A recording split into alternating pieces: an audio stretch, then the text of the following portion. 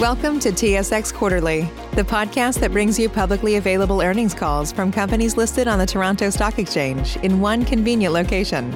Gone are the days of looking through confusing websites. You'll find the important information right here. Enjoy the call.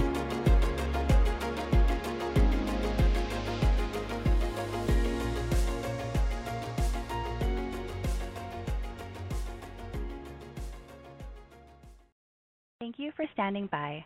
This is the conference operator.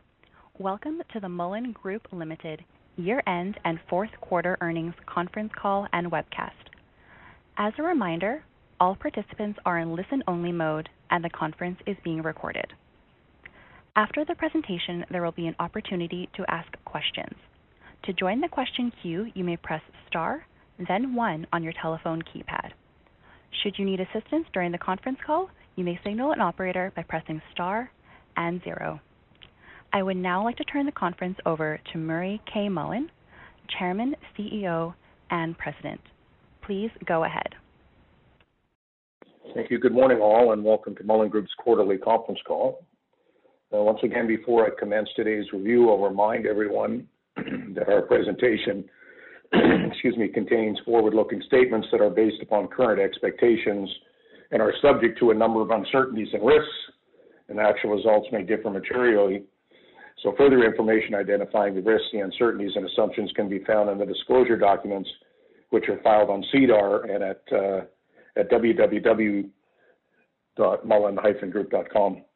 So with me this morning, all social distancing, is the entire executive team of Stephen Clark, who's our CFO, Richard Maloney, Senior VP, Joanna Scott, Corporate Secretary and VP of Corporate Services, and Carson Erlacher, who's our Corporate Controller.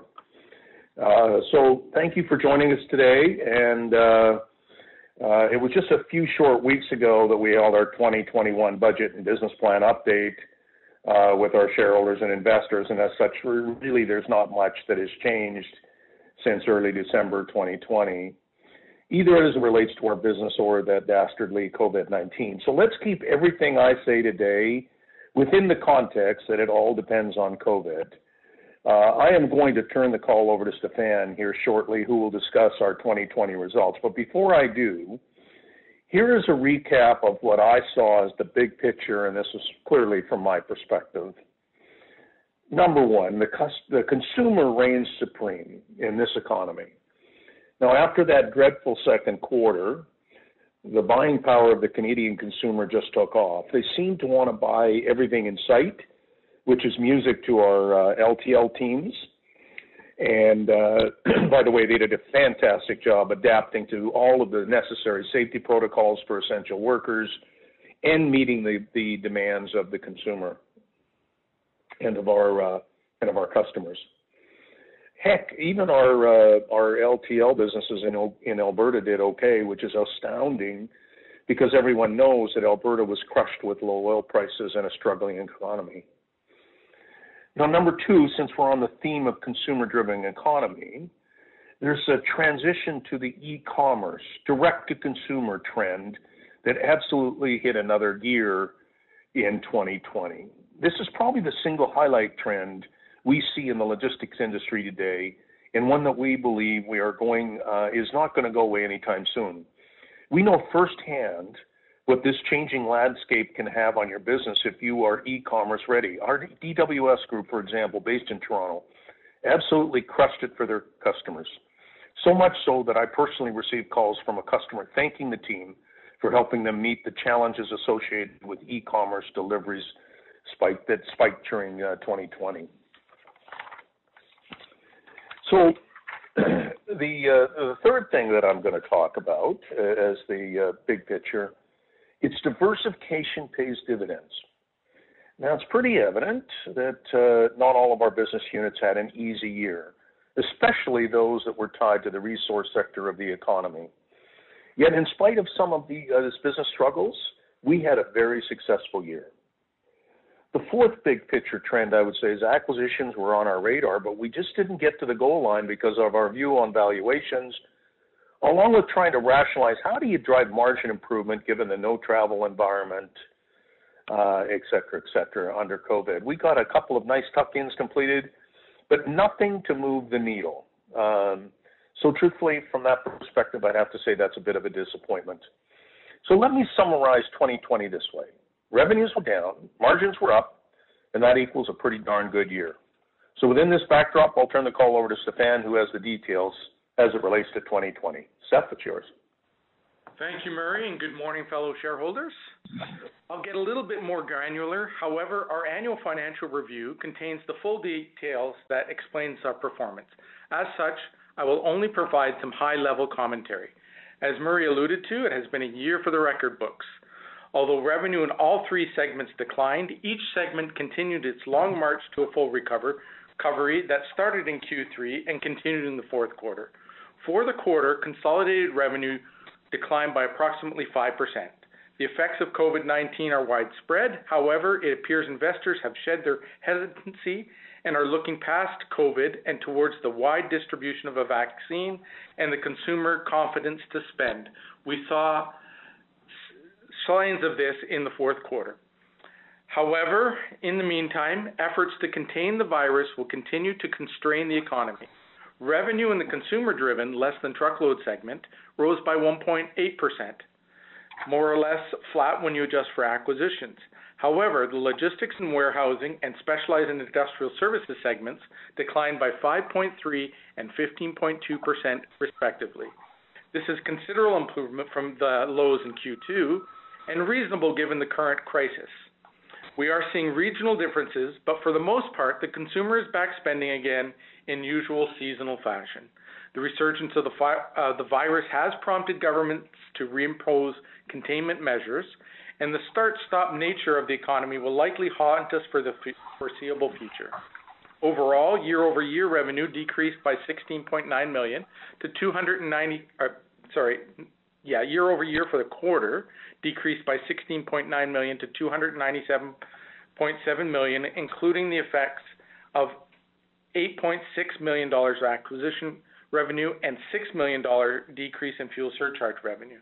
Excluding the effects of acquisitions and fuel surcharge fluctuation, revenue decreased by approximately $20 million or 7%, largely due to the weakness in the S&I, or the Specialized and Industrial Services segment.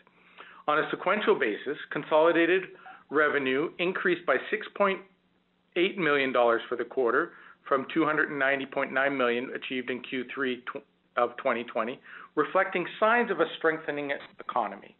As for profitability, operating income before depreciation and amortization, commonly referred to as EBITDA, for the quarter increased by $2.3 million or 4.6% to $52.2 million.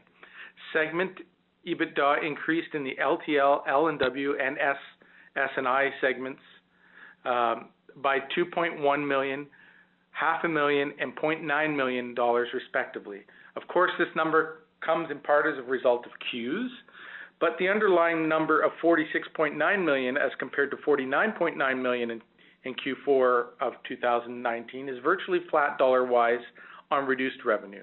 The underlying EBITDA number reflects the strength of our business model, but also one underlying fundamental. Diesel prices fell by an average of 29% during the quarter. This benefited our business, but also reduced fuel surcharge revenue and reduced fuel as a percentage of revenue from 9.4% to 7.6%. This difference of 1.8% added about $3.9 million to the bottom line. Now, I will note that some issuers prefer to report adjusted EBITDA margin by reducing the revenue and the cost by the quantum of the fuel surcharge revenue.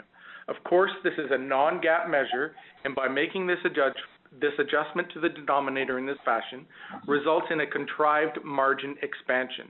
We prefer to report in generally accepted fashion, so our margins are based on full revenue and full costs. So without any accounting trickery, our operating margin improved to 17.5% from 15.9% in 2019, primarily due to a greater proportion of higher margin revenue, thank you Premay Pipeline, lower diesel prices, and cost control measures. CEWS was also a factor, but it was not as large as it was in previous quarters. The CEWS adjusted margin was 15.8%, or more or less on par with prior year. Revenue for the year declined by 8.9% to $1.2 billion, down from $1.3 billion. However, EBITDA improved by 8.3% to $217.6 million, up from $200.9 million, and was due to the strong performance by all three segments. Operating margin adjusted for CEWS improved by 0.7% to 16.4% as compared to 15.7% in 2019. Full details, including a segment breakdown, can be found starting on page 23 of our annual financial review. Looking at other notable items, net cash from operating activities for the year was up to approximately $225 million. We used some of this cash to invest in our company, firstly by buying back stock for $53 million and by purchasing $35 million of trucks, trailers, and other equipment, as well as $15 million of much-valued facilities for total net capex of approximately $50 million. We also funded the acquisitions of Pacific Coast Express and IWD for approximately $20 million. After those investments, as well as paying for our taxes and interest obligations, we still have excess cash, and we paid about $35.5 million in dividends. So after all that, we remained with approximately $105 million of cash on the balance sheet. And in addition to our cash, we have an undrawn $150 million line of credit and substantial positive working capital. Our total net debt to operating cash flow financial covenant under a private placement agreement, which gives us the benefit of our in-the-money currency hedges, was 2.10 to 1, or about 2 times cash flow. Rather conservative position to be during a recession. Lastly, a quick word on ESG. Lots of people ask me about this. Much talked about by some, but some conversations regarding ESG lacks common sense. Outside rating agencies do a poor job of assessing ESG, in my opinion, so consider these facts when reading their reports on us.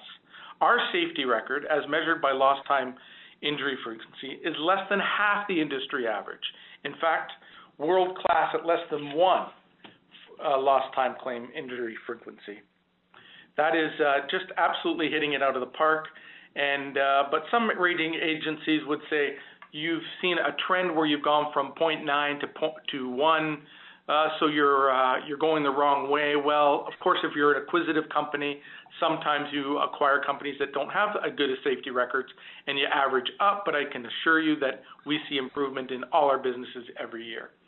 Secondly, our SmartWay partnership is not very well understood by many of the ESG rating firms. SmartWay is a partnership between industry, the US EPA, and Natural Resources Canada, and it is committed to reducing greenhouse gases. We were one of the first to enroll, and today there are approximately 4,000 participants. Why would you voluntarily subject yourself to a governmental annual review of your greenhouse gas emissions? Because you're committed to ESG long before it was fashionable. Under SmartWay, firms are reviewed annually and benchmarked against their peers. Our subsidiary, Clayson Group, is one of only 12 with high performer status, and each other of our BUs see annual improvement. Lastly, if you are concerned about ESG, please consider our commitment to our frontline workers during the COVID crisis as articulated in our March 2020 news release. Action like these simply do not fit in an ESG ratings box. Putting aside $5 million for our frontline workers before government programs were instituted speaks volumes to our commitment to ESG and our frontline workers. And on that note, I would like to personally thank our frontline workers who tirelessly delivered essential goods each and every day, ensuring our cupboards are full and our economy moves on. So with that, Murray, I'll pass the conference back to you. Yeah, thanks, Steph. Well done today.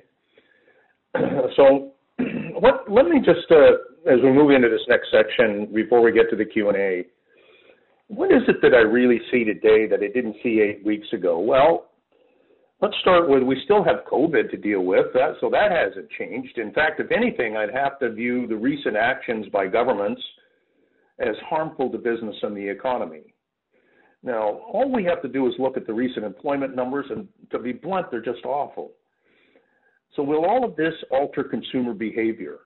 This is truly the unknown from my perspective, and it's one that bears watching carefully. It is pretty evident, however, that if you give consumers money, if you give them a reason to buy, they certainly will. And until we see a return to growth in the overall economy, I can tell you that our focus will be on margin. Number two, the supply chain remains under stress. The evidence is clear. We see it in the shipyards, we see it at the rail yards, we see it at our terminals that handle container freight. This suggests to us that the increased inefficiency in the supply chain will bring a need for more warehousing. It's all going to bring along increased cost into the system. In fact, the bottlenecks in the supply chain that everyone is noticing, and it's really slowing everything down. And from my perspective, that combination of an increase in consumer demand, which was real, but it's been masked a little bit because when you layer that on top of an inefficient supply chain, which what we have today, it creates the illusion that it's actually busier than it really is. Now, this bears a lot of close attention. It's my view is that yes, consumers are strong, and they're probably going to remain the best part of the economy, but the supply chain is bottlenecked. It's got some. We're hearing it all over, whether it's chips or whether it's some foodstuffs, it's container traffic, all of that stuff. We have to be very, very careful on watching whether this is what's this long-term trend. So our job is to be thoughtful and to strategically position our company to capitalize on these trends. So that's what we'll be doing. LTL remains the most resilient part of the freight business. The consumer is still spending. Maybe it's because we're bored. We're sitting at home and we just go and do stuff. I'm not sure, but the packages seem to still be delivering to the houses. But the other reasons that our LTL business is doing well, I've got to highlight them. We're investing in this part of our business. We're investing in this part of our business. We've got some new terminals that we've opened up. We're going to expand coverage, have the capabilities to handle more e-commerce deliveries, which is, as you all know, is direct to the consumer, not to the retail store, direct to the consumer, as well as, the move towards ambient freight, which is a form of LTL movement. So LTL remains the most resilient part of the freight business and the staple of our business. Higher commodity prices. What has changed? Well, clearly, higher commodity prices are in the news these days, and that's changing a lot of the prospects for the oil and gas industry. We see the rig count up from last year, although not up to where it was in 2019. So I think we still have a long ways to go. But this is a welcome change that we see in the marketplace today. And everything we see suggests that 2021 will be a lot better than 2020 in the oil and gas industry, thankfully. So here's what I'm going to leave you with. The world wants what Canada has. That's pretty evident. The question is, will Canada participate? Or will Canada's oil and natural gas industry simply make more money as commodity prices worldwide increase?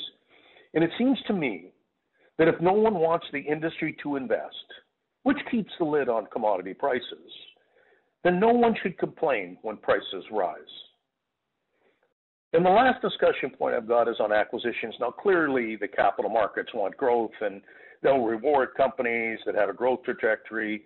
There's an unlimited amount of capital in the system, the lowest bond yields ever hit in the United States this week. It's easy to see how valuations can get stretched. The challenge, as I see it, is finding growth that makes sense over the longer term. We have our work cut out given the current easy money environment, but until then, we have a big cash position that is looking for a really good home. So all in all, I would say to you, much has changed from our perspective, and we remain focused on achieving our 2021 budget and business plan that we outlined on December 9, 2020. So I'll just summarize it by saying this. I think it's going to be slow out of the starting gate due to COVID, and I would not be surprised to see a nice, strong finish to 2021. That's our prognosis for today. Thanks for joining with us, and I'll now be glad to entertain some questions. Save big on brunch for mom, all in the Kroger app. Get 16-ounce packs of flavorful Angus 90% lean ground sirloin for $4.99 each with a digital coupon. Then buy 2, get 2 free on 12 packs of delicious Coca-Cola, Pepsi, or 7-Up, all with your card. Shop these deals at your local Kroger, less than 5 miles away. Or tap the screen now to download the Kroger app to save big today. Kroger, fresh for everyone. Prices and product availability subject to change. Restrictions apply. See site for details. We will now begin the question and answer session.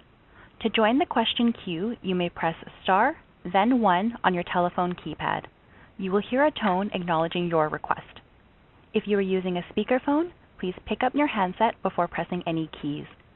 To withdraw your question, please press star, then 2. We will pause for a moment as callers join the queue. At this moment, we have 5 callers in the queue, and the first question comes from Konark Gupta with Scotiabank. Please go ahead. Good morning. Morning, Stephan. Maybe the first one for you. So looking at the Q4 numbers, I can see there seems to be some negative foreign exchange impact in logistics and corporate, as well as below the line.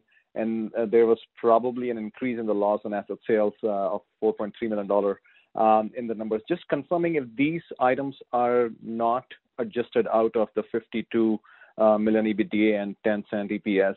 And if that's the case, can you suggest what would the adjusted numbers be? Okay, so for foreign currency, what we have is we go mark to mark on the foreign currency within primarily our logistics and warehousing division, where we have receivables and payables, and so we mark to mark those, and those are in the table. I don't have the page number in front of me, but you'll see that within that segment primarily, and you'll see it on the consol on the S&A costs. Below the EBITDA line, that foreign currency really relates to the mark to mark that we have to do on our hedges, our swaps, and our debt. So accounting-wise, there's a bit of variation there, and we normalize that portion in our adjusted normalized earnings, which you will find in our annual report on page 28. And so it's adjusted for that, but I would remind you that it's not our intention to really trade those hedges in the market. We have those, and our intention to hold those to maturity in 2024 and 2026, and we have to net present value those using a discount rate for accounting purposes. So it comes up with a little bit of a variation, but from an economic point of view, we're fully hedged on that debt. All $229 million of U.S. currency is fully hedged at about $1.10, $1.11. We locked those in when we took out the debt. So from that perspective, that's the noise there. And we could get more into detail offline if you want to. Yeah, no, absolutely. Thanks for that. And the $4.3 million loss on asset sale, the increase in loss versus last year, what was that about? We just cleaned up the garage and, sold some older equipment. It was just not a great time to be selling used equipment in Q4, so we took some asset losses there. And we also sold a property in Drayton Valley that we also experienced a loss on. Okay, thanks. So moving on then, the second question is on margins, I guess. Excluding Qs, of course. All 3 segments clearly expanded margins from last year, which we also saw back in Q3 as well. But this time the margins in Q4 were not as much better as they were in Q3. So just curious as to, is there anything between Q3 and Q4 that's seasonality and that's non-seasonality that would have diluted the margins a little bit here? I don't see PCX being dilutive as much as I think people might have thought before. So any thoughts there on the margin front, that'll be appreciated. It's Murray. Good morning, Konark.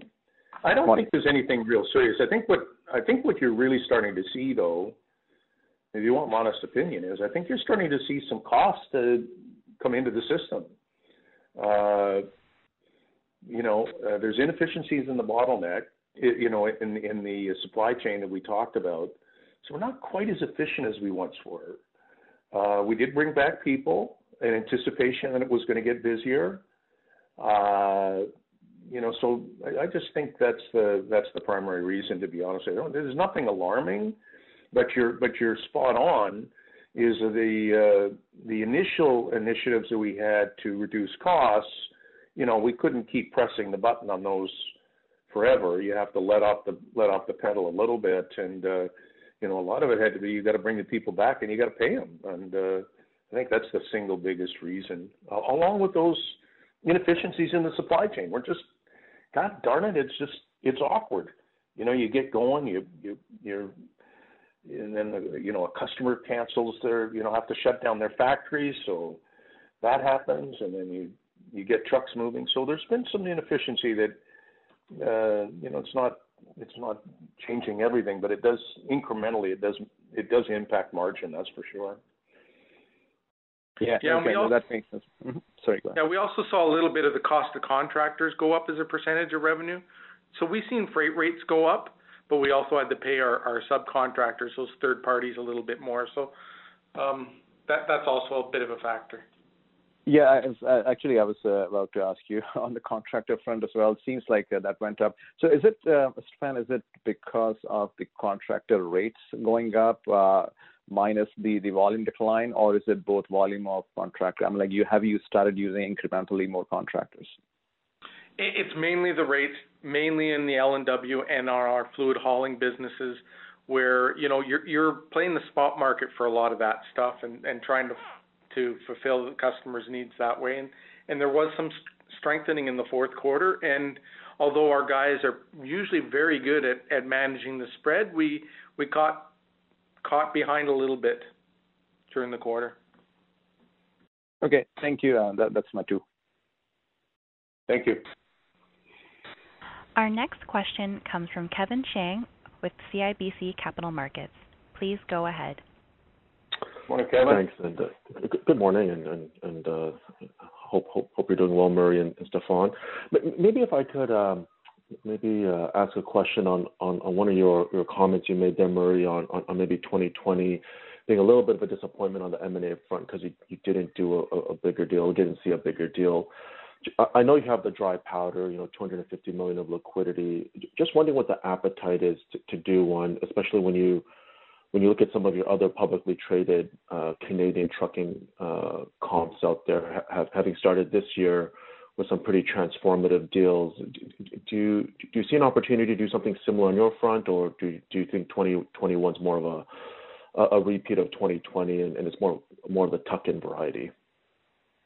Yeah, that's just a really good question, and I touched on it a little bit. We all know the liquidity that's in the system, and that has been driving acquisitions. It's just unbelievable, some of the transactions that have happened. The issue that I have struggled with, to be honest with you, is there something fundamentally changing in the economy that would say that margins are going to change in the trucking business, and I don't see, unless we have some real bump in the economy, I don't see massive demand. You need a significant demand increase for us to see a big step change in pricing. The United States has seen it better than we have in Canada, and there's way more opportunity in the United States than there is in Canada. That's just factamendo. So I was probably not as aggressive as what the capital markets would have liked. There's no doubt from that perspective. But in each case, when I look at an acquisition, I say, okay, how do I change the denominator? How do I change what you're buying? Because in most of these transformational acquisitions you're talking about, the companies that they're buying don't have good margins. But the management team say they've got a good plan of how to change the change the denominator and change the profitability of those business units. I didn't see that, so we didn't go ahead with the major ones. But we sit looking for the right one. And, we play the long game, Kevin. We'll be patient. But when I find the right ones that I think can change, then we're going to be very, very aggressive on those things. So those would be LTL. We like LTL. That's a good part of our business.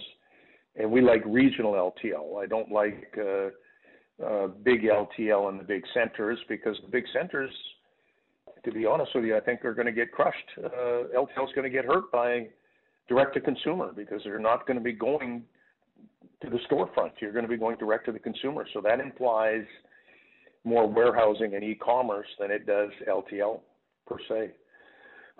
So I've been blunt with everybody. I might have outthought it last year in 2020, certainly within the context that there was so much money available and everybody were chasing things. And,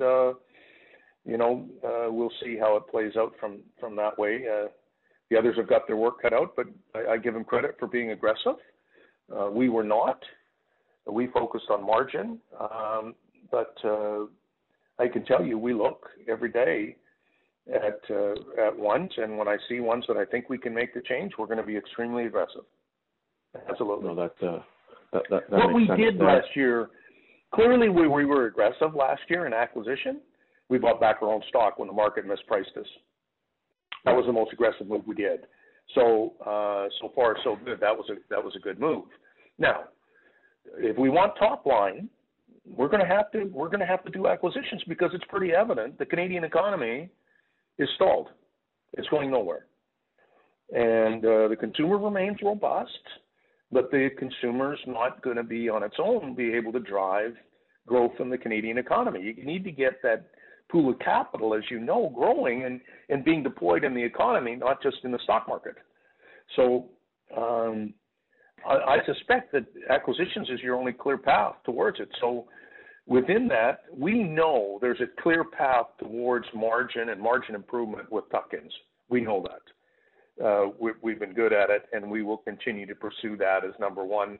And then we'll do a transformational or a big one when we see that gives us a growth platform in a new growth market, for sure. Now, I'm going to make, over the next bit, we're going to have to think long and hard about our U.S. strategy, because, as I said, the opportunities appear to be down south, not in Canada.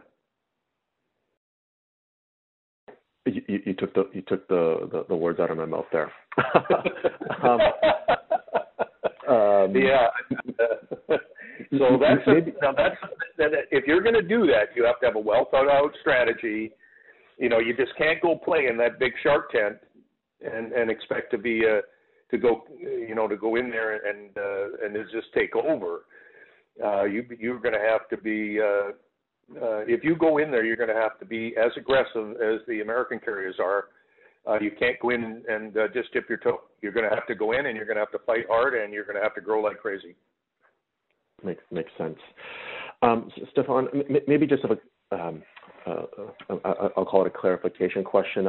I noticed, you did have an impairment assessment of goodwill for your S&I segment, which looks like you've addressed. Just looking at the disclosure, and it looks like a lot of the sensitivities, suggest you'll be able to, recover the future cash flows. Just looking at the MD&A there, but just wondering, how you see the risk of a potential impairment an additional impairment to your S&I segment, especially given the move in rig counts and in energy prices as we sit here today versus maybe when this assessment was done in late 2020. Yeah, so there's a lot of subjectivity to those models, and it's a discounted cash flow model, and by IFRS regulations, you're doing it for a 5-year time horizon. We're certainly expecting a lift in the rig count and the revenue over time, more than the 2.5%, but we're not talking 50% increases here. So we're thinking that more or less 2019 would be more of a comparative base year, and if we did what we did in 2019 going forward, and 2020 was below that, that we'll do okay and we won't have impairment. I'll remind you that we did take $100 million of impairment hit in 2018.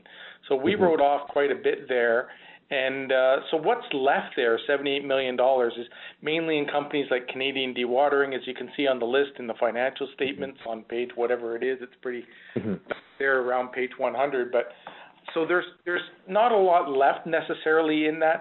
Clearly no impairment in LTL or logistics and warehousing. So you're right, that segment is the only one that's still at risk. But as I say, if you look at the list and see who's got goodwill that's still left there, like Canadian Dewatering and such, there's not much risk there, and we're just really counting on the economy improving back to at least 2019 levels, which we think is a fair, given, especially today, I could tell you in January, we're ahead of our models, but it's only 1 month. But I think that's a fair assessment to say 2019, when oil was $50, $55 a barrel, we're not counting on $100 a barrel. I think that's a reasonable, macro environment to base the model on. And so that's what we did at the end of 2020. No, I appreciate the color there, and that's it for me. Thank you very much for taking my questions. Thank you. Thanks, Kip. Our next question comes from Walter Spracklin with RBC Capital Markets. Please go ahead. Yeah, thanks very much, operator. Good afternoon, everyone. So I guess when I characterize your comments around your guidance, which, to your point, Murray, you had provided just a couple months, or not even a couple months ago, you're maybe, demand is maybe a touch more complicated. You like that the consumer's still buying. Supply chain, I hear you, is a negative from that period, I guess. Your LTL resiliency is unchanged. Higher commodity prices are positive, and then acquisitions.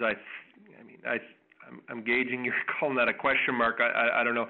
So when I put all that in the mix, you're effectively saying, okay, the guidance is unchanged. We're starting off weaker than we had hoped, but we'll wait and see. Is that the right message here, Murray, or are you indicating that? Yeah. No, it's pretty close. I didn't know that every provincial jurisdiction was going to lock down nearly everybody. The issues that you're having with some of the supply chain are real. You can see that even in the auto sector now, where you can't get a part and you have to shut down the line. Well, that's backing everything up. So the system's not working as efficiently. I would tell you where they are working really, really. The economy is doing fantastic is China. China is making everything that the world buys, that the consumer buys. And the supply chain is bottleneck coming out of China on the containers. So they're busy. The factories are busy. And we're busy consuming. But they're busy creating and building. And that some of the supply chain has been bottlenecked. You can see it in the shipping rates. You can see it in the container companies, in the big ports. They're backed up, and so the costs are there. That's troubling, and it doesn't help the bottom line, and it slows things down a little bit. As I said, I think it creates the illusion that we're, when you have bottlenecks, that you're busier than what you really are. It's not. We're sitting and waiting way too much.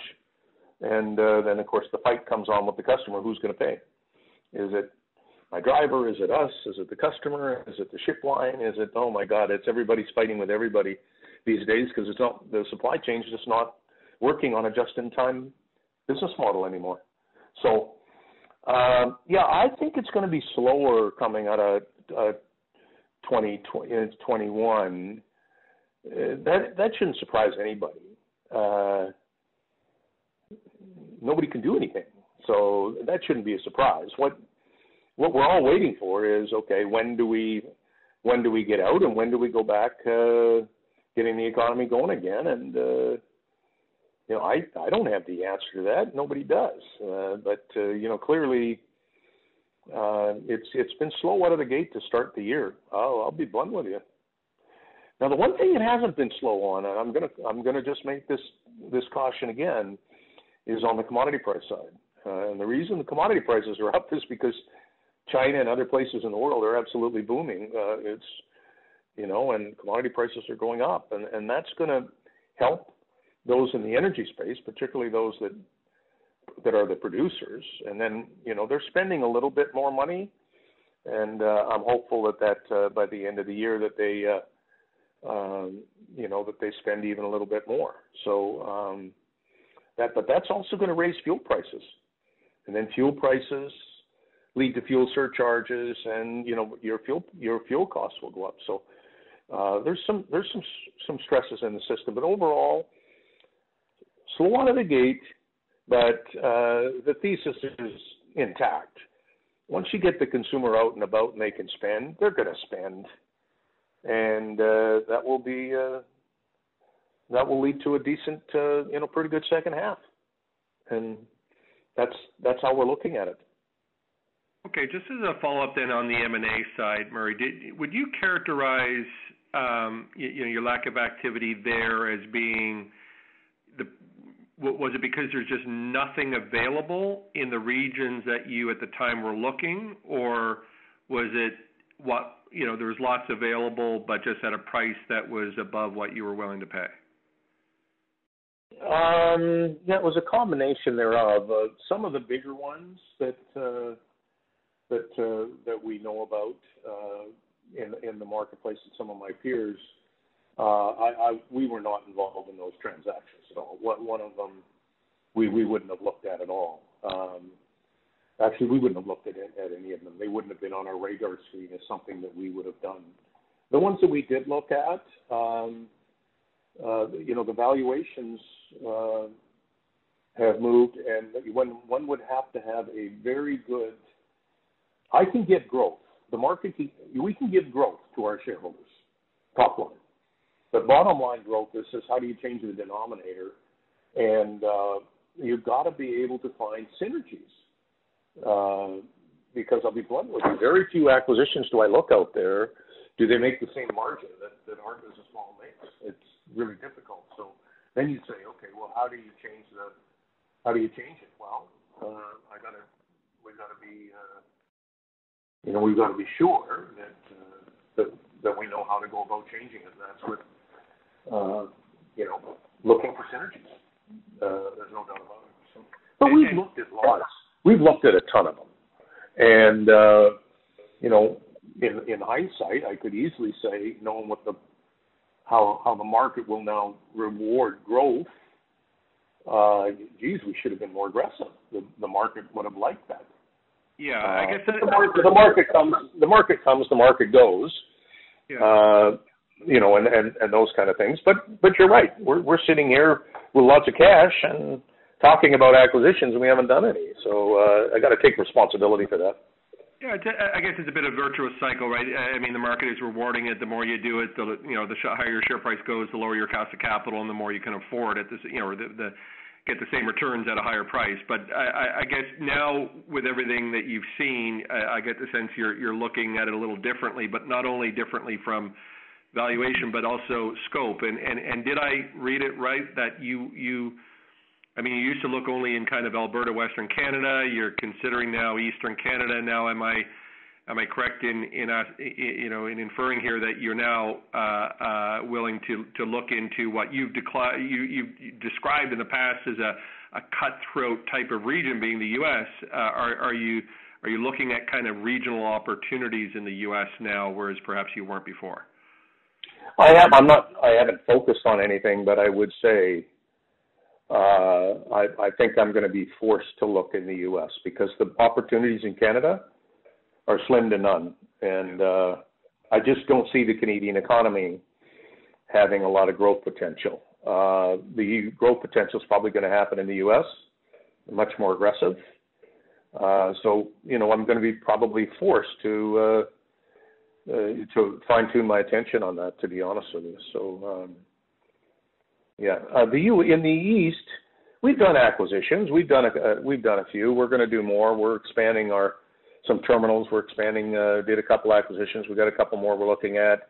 And then our other, the company we own 30% of, our Kriska Group, they've been extremely aggressive on acquisitions, and they've already done a couple more this year, and they continue to grow their business. I'm really, really pleased with what we've got in our partnership we have with Mark Seymour and his team there. They're good. And we looked at some of the other ones that went down with some of our peers, and we passed on it. We just said, that's, when I talked to Mark, and he says, Murray, that's not one to go after. I go, well, I listen to people that are on the ground and know more than I do. So we passed on some.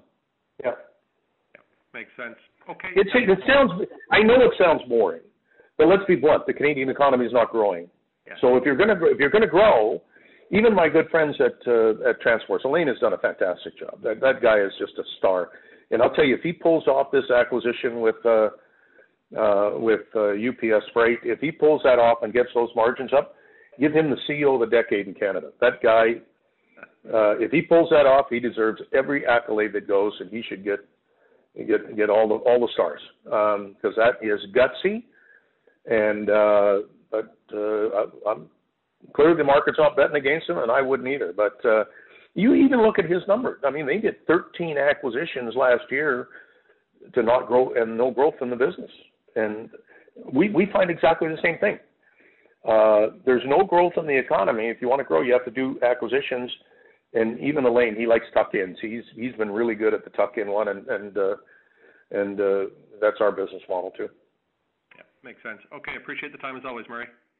Thank you, Walter. Bye. Our next question comes from Michael Robertson with National Bank Financial. Please go ahead. Hey, good morning. Thanks for taking my question. I was wondering if you could provide some more color on the margins for the LTL segment in Q4, like specifically looking at margins excluding Qs, both in 2020 and in 2019. In the fourth quarter, LTL margins are down, 200 to 300 basis points relative to what you posted in the second and third quarters. I know you point to seasonality for LTL with lower profitability and revenue in Q1 following a busy holiday season and higher maintenance and fuel expense in the winter months. So I was wondering if we're just seeing a bit of that in Q4, or if there's something else behind it, or if maybe it's just a coincidence because I'm admittedly looking at a small sample size here.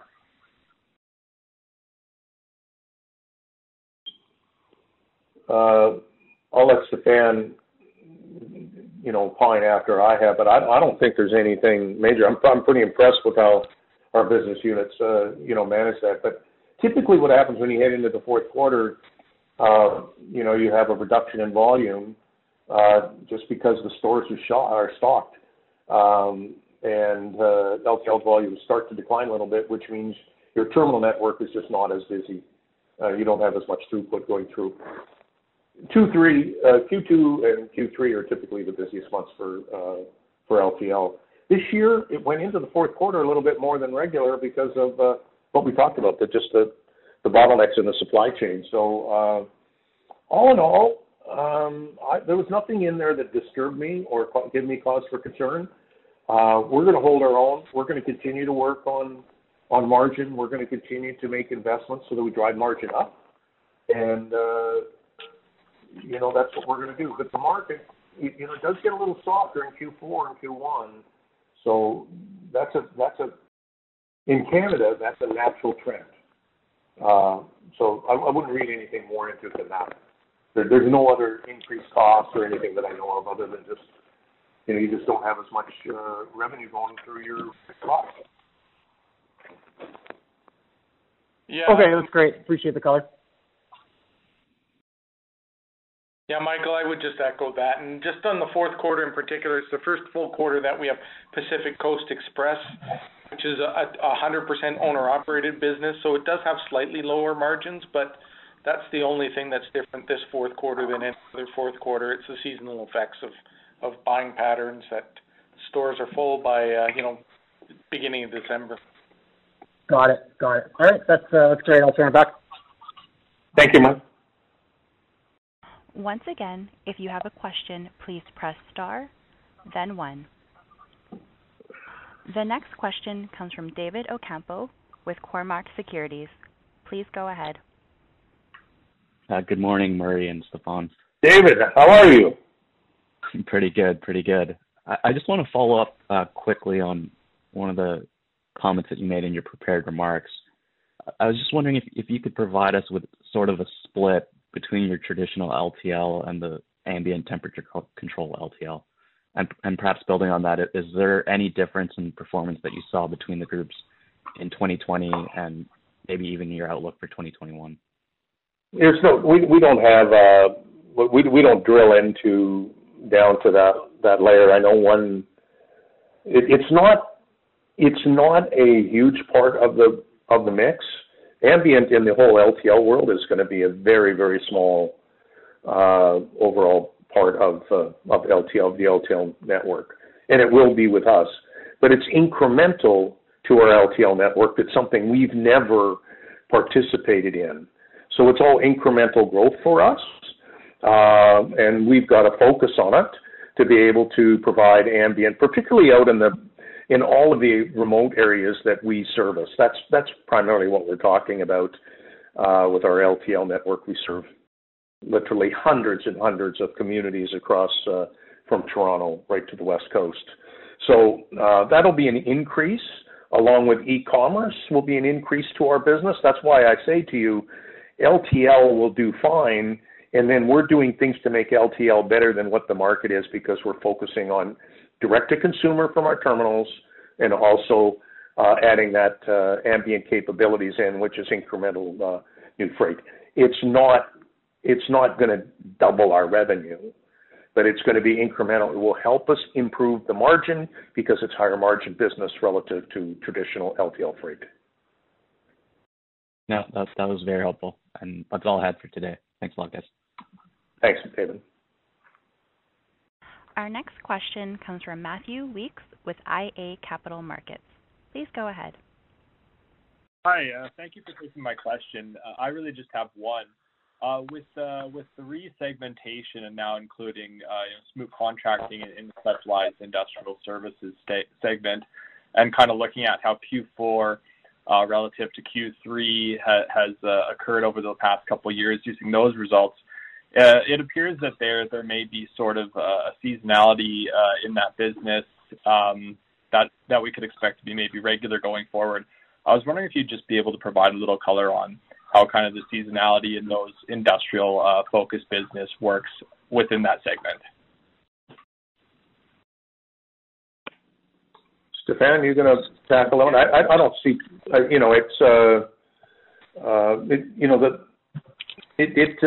we typically have an increase in certain sectors of that segment, like oil and gas. Typically, when it gets winter, you go to work and it's a little busier. Conversely, our Canadian dewatering business, for example, there's not as many water projects going on. It's frozen. You're not doing as many projects. So Canadian dewatering has a counter-cyclical component to it, along with our business up in Manitoba called Schmoke, which is the construction side, and that typically slows down in the winter, construction projects, and then picks up in the summer.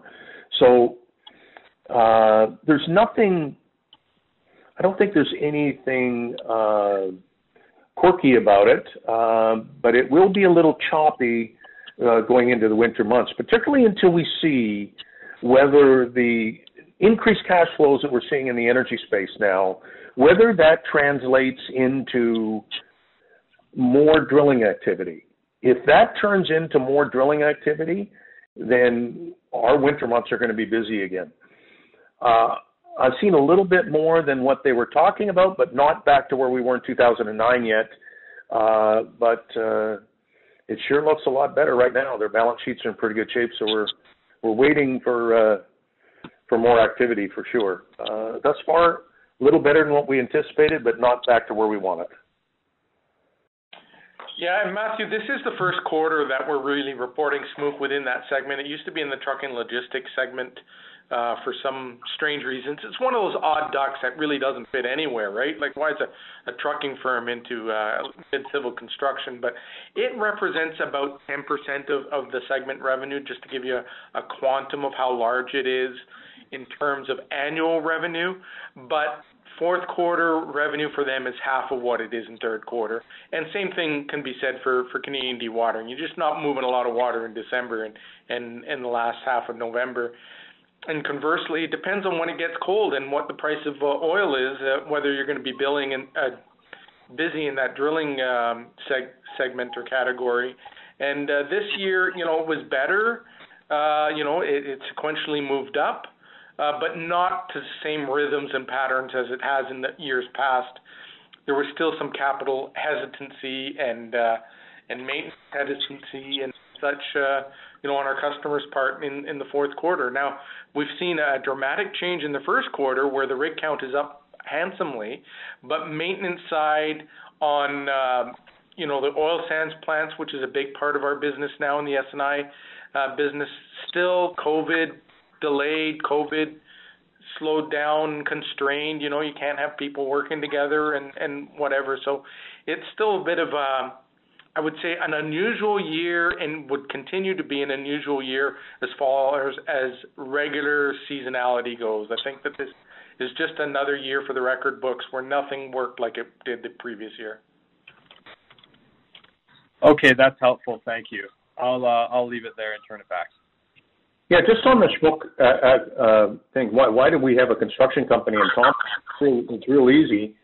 Our Cleason Group, one of their largest customers, is out of Thompson, Manitoba, Valet, and this company did a lot of work with Valet, and we were kind of asked by the customer, would this kind of work out as this company came available, and so our Cleason Group is the one that really oversees this and looks at it. It's just that's why it was in the trucking logistics segment before, because it was really an extension of our Cleason Group. But we segregated it when we went with our three segments, just to clarify that for everybody.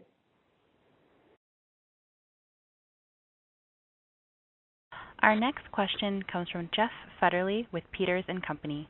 Please go ahead. Morning, everyone. Hey, Jeff. Two quick ones. Within S&I, what is your line of sight and expectation in terms of Premay and the overall pipeline piece? Line of sight is at least 2021. It looks like the way it's going, probably 2022. A good chunk of it.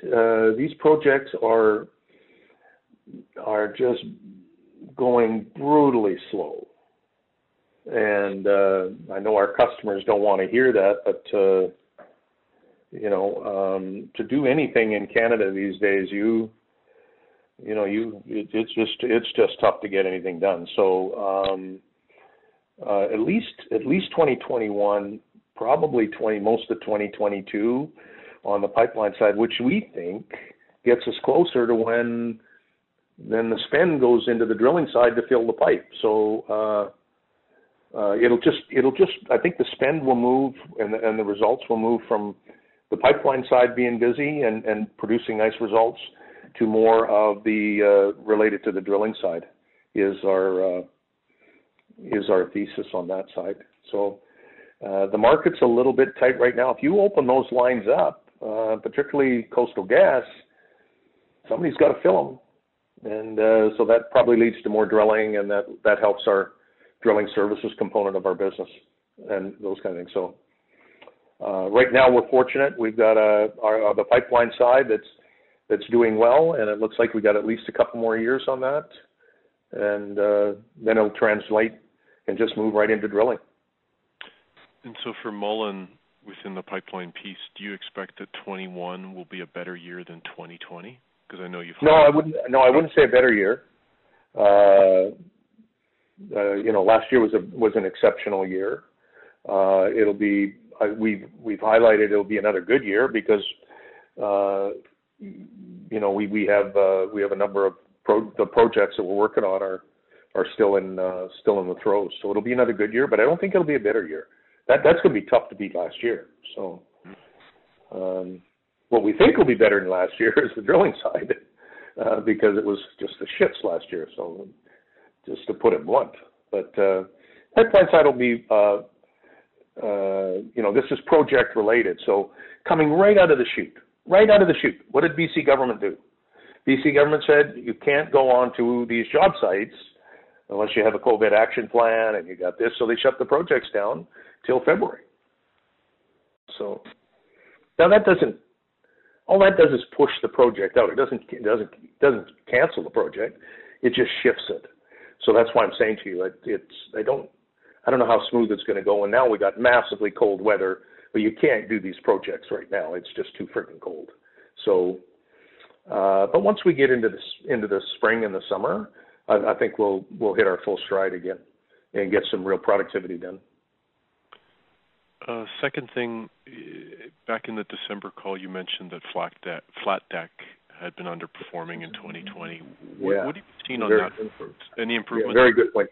Very good point. I didn't highlight on that, but I think I touch around the bases on it, Jeff, when I say the Canadian economy is not growing.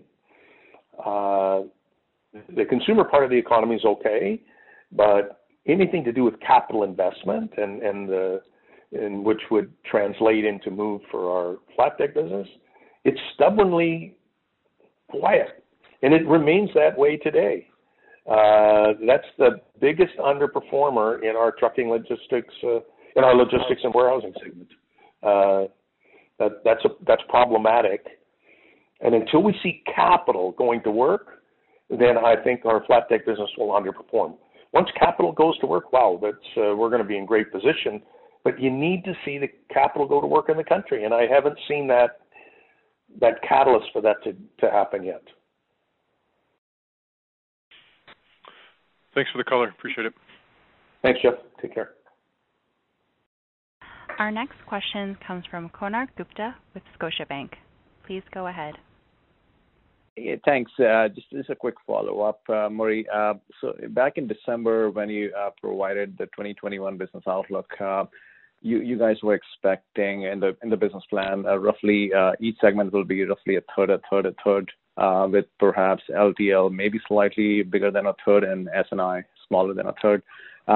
Given what you have said today, is it still kind of fair to expect those kind of ratios and perhaps maybe a slightly greater skew toward S&I here, given the drilling activities rebounding, or would you say what do you disclosed in December? No, I think I'll stay with a third.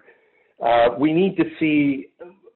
We've given you kind of some green shoots that we think would happen, but I still think LTL is solid.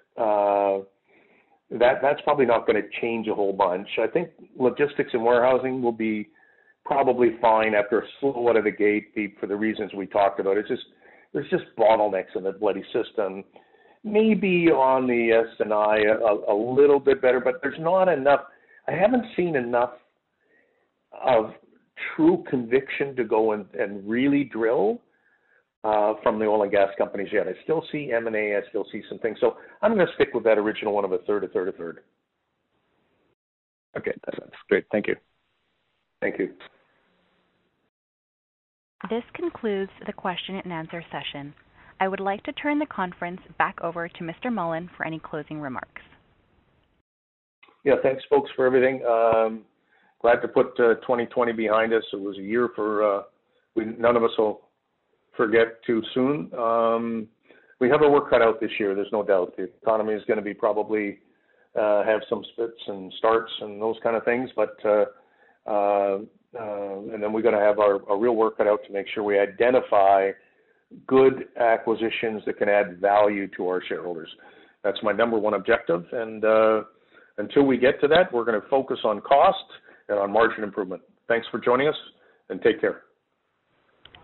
This concludes today's conference call. You may disconnect your lines. Thank you for participating, and have a pleasant day. Save big on brunch for mom, all in the Kroger app. Get 16-ounce packs of flavorful Angus 90% lean ground sirloin for $4.99 each with a digital coupon. Then buy 2, get 2 free on 12 packs of delicious Coca-Cola, Pepsi, or 7-Up, all with your card. Shop these deals at your local Kroger, less than 5 miles away. Or tap the screen now to download the Kroger app to save big today. Kroger, fresh for everyone. Prices and product availability subject to change. Restrictions apply. See site for details.